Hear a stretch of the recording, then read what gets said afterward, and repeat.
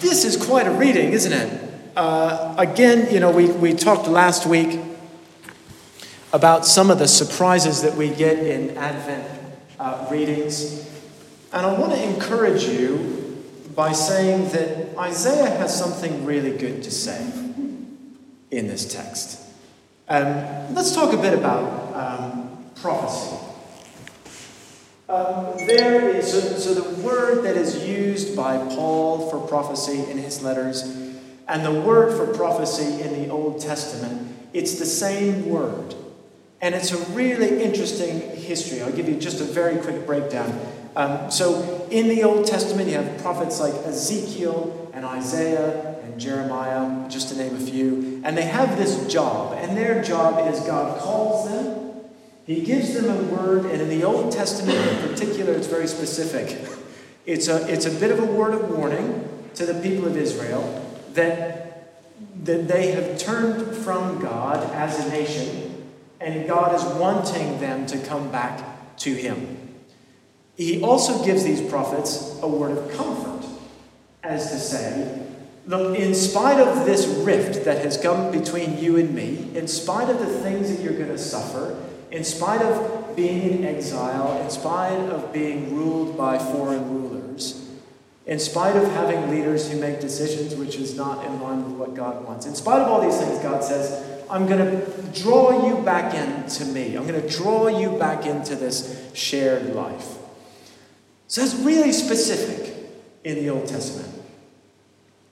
But it's important to say that that prophetic link transfers into the New Testament life. And that's the life that we're living right now. And Paul writes about this life in multiple areas. And in Ephesians in particular, he talks about something called, in Ephesians 4, isn't it? He mentions something. Does anybody know what I'm talking about? He talks about certain gifts. Anybody off the top of your head, does this sound familiar when Paul talks about certain gifts? Just shout them out. Self-control. Yeah, he does talk about that in Galatians. He talks about certain spiritual gifts. Spiritual gifts. Anybody? Prophetic? Teaching? Yes. Pastoring? Evangelism? He says, ever since I heard about and he himself gave some to be apostles, some prophets, some evangelists, some pastors and teachers, for the equipping of the saints, for the work of ministry, for the edifying of the body of Christ, the building up of the body of Christ, which is us, the church, till we all come to the unity of faith and the knowledge of the Son of God. And he talks about the point of the prophetic in Ephesians 1. And here's, I'm weaving a thread here, if you're following me, from what's happening with Isaiah, 500 years before the birth of Christ, and what Paul is talking about in Ephesians. In Ephesians 1, he says, ever since I heard about your faith in the Lord Jesus Christ, and your love for all God's people, he's saying in the Ephesians, I have not stopped giving thanks for you, remembering you in my prayers. Paul says, I keep asking that the God of our Lord Jesus Christ, the glorious Father, may give you the spirit of wisdom and revelation, so that you may know him better. What does he give them? The spirit of wisdom and revelation. And this is a way Paul is talking about of this prophetic gift being shared that he then talks about in Ephesians. And this is what we call today, we might call it a word of knowledge, a prophetic word, a picture, a vision. And many of you in this church have experienced this, a word from the Holy Spirit, and shared it. And there's a point to this. Did anybody catch that in Ephesians? Why does the Spirit give these gifts? Why are we meant to practice these gifts? What's the point? Did anybody catch that? To build up the body of Christ, and so that Jesus may be known. And so that Jesus may be known. So there's evangelism already in that, the spreading of the gospel, the demonstrating of the power of Jesus Christ, and the building up of unity. All really good things, aren't they? Going back to Isaiah 40. There's something incredibly powerful going on here, and I don't want us to miss it. When Isaiah talks to the people, when he shares this word, he says,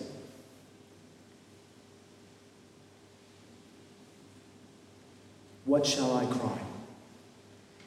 And there's a voice that precedes his. And we understand in Scripture, and we pull from areas like 1 Kings to understand that there is a community of heavenly voices that serve God, that speak to Isaiah, and are at work throughout the Old Testament. If you remember, go back to Genesis, and you hear God refer to himself in the plural. It's weird, isn't it? Yahweh is this plural identity. In 1 Kings, we see reference to a divine council.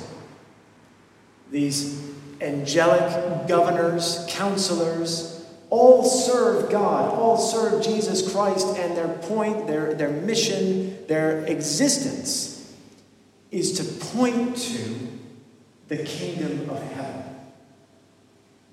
And I just want us to pause for a moment, and if we can just try and picture in our heads that there is this divine order, there is this heavenly order, that even as I speak with us now, that there is this order of governors, counselors, angelic hosts who are at work.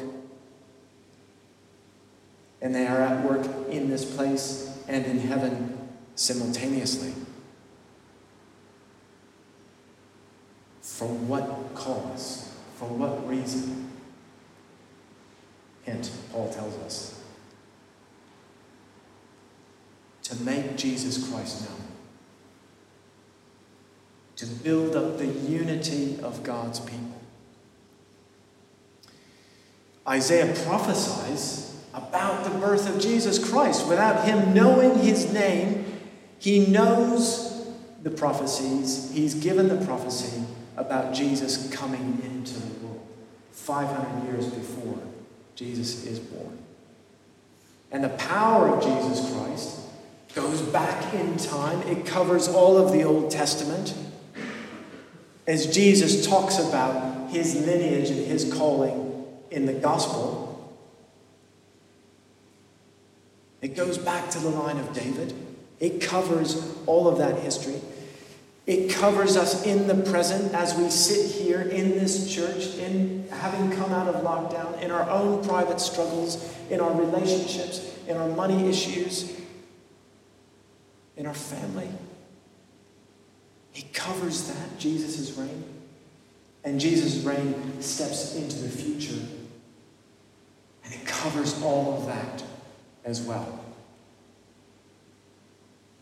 If there's one thing that I'd love for us to take from reading Isaiah, it is this power of God that is without limit.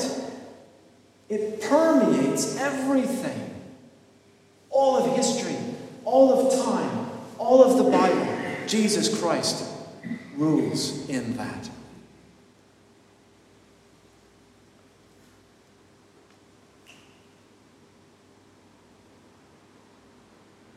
Isaiah goes on to say, don't be fooled.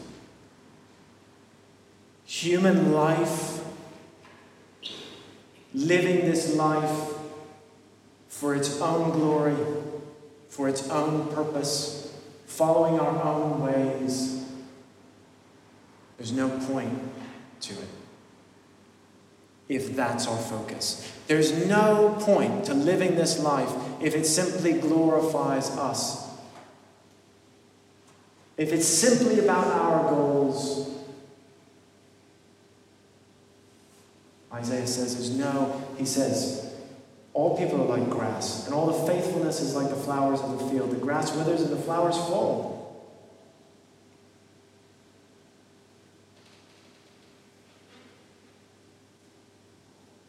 But the word of our God endures forever.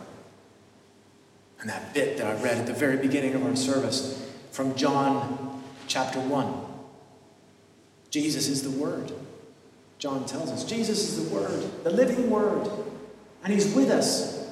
And Isaiah speaks things. How can he know? How can he know that what he speaks actually resonates with Scripture into the future and into the past? Because he trusts in the Spirit of God. There's a point of what Isaiah is talking about. And it is simply acknowledging God's power. He says in verse 5, "The glory of the Lord will be revealed, and all people will see it together, for the mouth of the Lord has spoken." How powerful is that? He describes how mountains are going to be laid low and valleys raised up, and the power of God is going to come in full demonstration in our lives. Not just so a small select few can be saved. Not just so a small pocket of people can experience God's goodness and gifts. Not just so a small elect can be with Him. He said right here, "The glory of the Lord will be revealed, and all people will see it together. For the mouth of the Lord has spoken." What a divine revelation. That what we do here, what we do now, the point is that everybody has to come to Jesus Christ. Now, I don't have a great anxiety about accomplishing all that in my lifetime. I can't. I have no power. I'm not influential enough. I'm not well-spoken enough. I've got a funny accent. I'm from a far-off, distant place that has questionable politics. Right? I can't do that. But at the same time, I have no anxiety and I have joy about what it is that God has planned for us in this time. And I believe it's happening. I believe that there's power here. Paul talks about God is choosing people now to give His gifts to. Very real gifts. I had this experience when I was, 8, 9 years old. And I was riding in the back of the car, as we did every Easter, to go see my grandparents. We lived in northern Florida, they lived in southern Florida. We get in the car, 9 hours we drive, and I swear my dad would never stop for any reason. No matter how badly any of us needed facilities. The mission was to get there in 9 hours, and we stayed in that car for 9 hours. Rattling in that old Volvo the whole way. And I remember sitting in the back of the car, and I don't even know what I was thinking about, but it was like this movie screen had gone on in front of my eyes. And I was looking at the back of the seat in front of me. And it's just like this movie screen went on in front of my eyes. And before my eyes, I saw this cross. And I saw this man being nailed to the cross. It was as if it was real time. And the look on his face was agony and anguish. And there were tears in his eyes. And the emotional power of that vision, I cannot describe to you. I wept in the back of that car, not even understanding what was happening. And I remember my parents asking me, "Are you okay? Have we not fed you enough? You fighting with your brother at the back seat again?" And I couldn't even explain what was happening. Fast forward, 4 years ago, and I had heard about spiritual gifts, and I'd heard about the power of the Holy Spirit, and I had been to divinity school and studied all of these things in books, and I knew it, right? I knew it up here. But I thought, oh, well, that's not for me. That's not for me. That's for other people. Or maybe that was just for a limited time in the New Testament. Maybe it was just for a limited time during the Acts of the Apostles. We read about those amazing acts, right? And I remember we were praying, and these people in the church came and prayed with me. People just like you all came and prayed over me as a blessing. Because my boss had left. He took a job in Weston, left me as a curate in Torquay, answered a calling at All Saints Weston, Mark Searle. And I was in a bit of a panic because I thought, how am I going to help lead this church? And all these things going through my mind, and they prayed for me. And the next thing I knew, I felt like a bolt of lightning. This heat and warmth and sensation of calm shoot down the back of my neck, fill my head, and I saw all of these amazing colors, and I suddenly fell down to the ground. And I couldn't tell you what happened next. But these lovely people were praying for me, and they explained to me later that the power of the Holy Spirit had come, and that I had an encounter with Jesus Christ. And after having studied the Bible intensely for 3 years in divinity school, after having grown up as a Christian my whole life in the life of the church, it was like it unlocked everything for me. It didn't solve all my problems. Didn't make me sinless. Didn't do any of that. But it was like I had a different pair of spectacles on. And when I read the Bible, I believed. Suddenly, I really believed in the power of Jesus Christ to heal. And suddenly, I really believed in the power of Jesus Christ to rejuvenate and renew and revitalize the church. And suddenly, I believed, and it was like God came down and said, I am real. I have power. I want to show you my glory, and not just you, but everybody. Because I made all these people, and I love them. God says, I want good things for them. I want them to know my Holy Spirit, not just to be put to work, not to be set apart, but to be sent into my growing family. My big family. And it's growing out there. It's growing in here. The power of God is for you. Please don't forget. Jesus Christ is for you. The Holy Spirit is for you. Whether you're 5, 50, or 105. He has amazing plans for your life, and he wants people to see the power of him at work in you. And he takes glory. He is overjoyed when he sees Jesus at work in you. And I see it. I see it in you. I want to commend you. I want to encourage you. I see this. But folks, I want you to see it too. I want you to see it in yourselves. I want you to see it in each other. And I just thought, what the heck? What would happen? What would happen if we just took a moment, just a moment now, just a moment, just a minute, and we just invite the Holy Spirit in here. He's already here, don't worry. just take a moment and we just invite him really deliberately into our lives.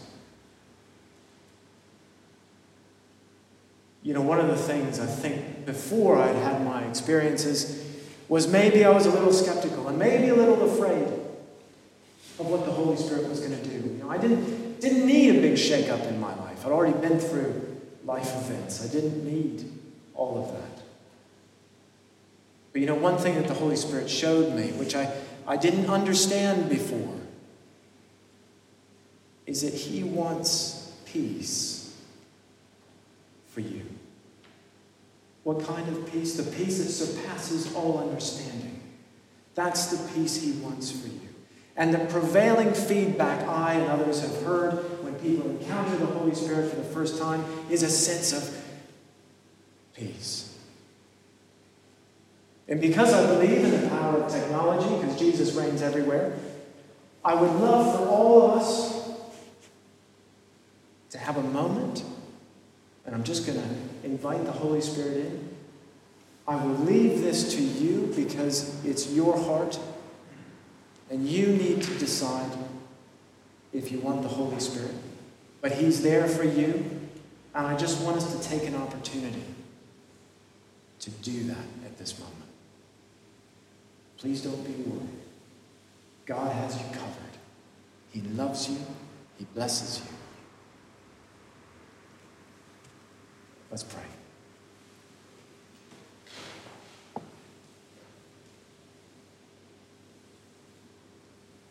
Holy Spirit, come.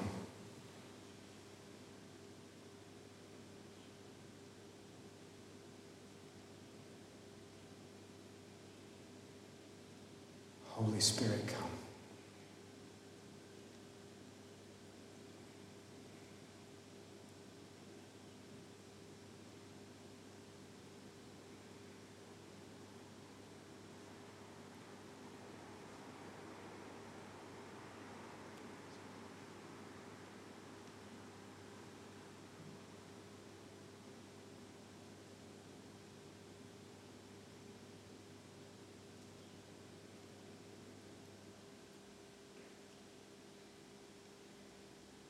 Come, Lord Jesus.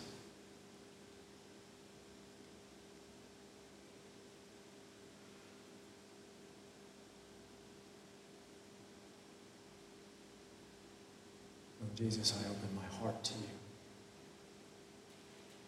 that you would have your way. Holy Spirit, I welcome you into my life.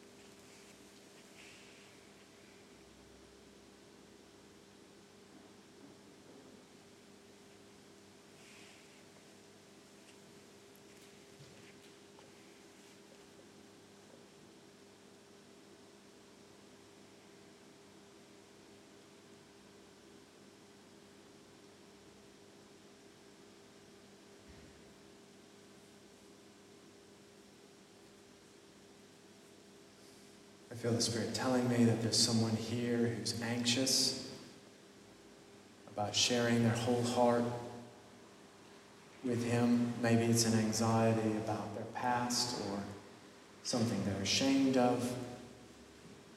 And I want to just say in this moment that God honors that. He acknowledges your fear or your anxiety, but he wants you to know that he can overcome that in your life.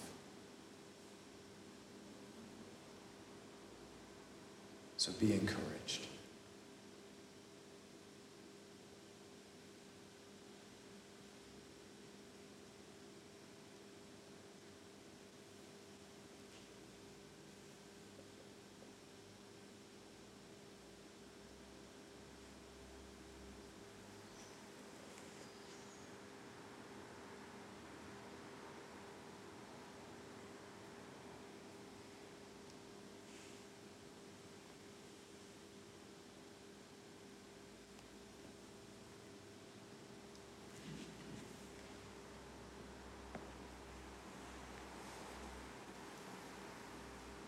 So as we come back to the center of Jesus Christ, I pray the peace of the Holy Spirit over all of us.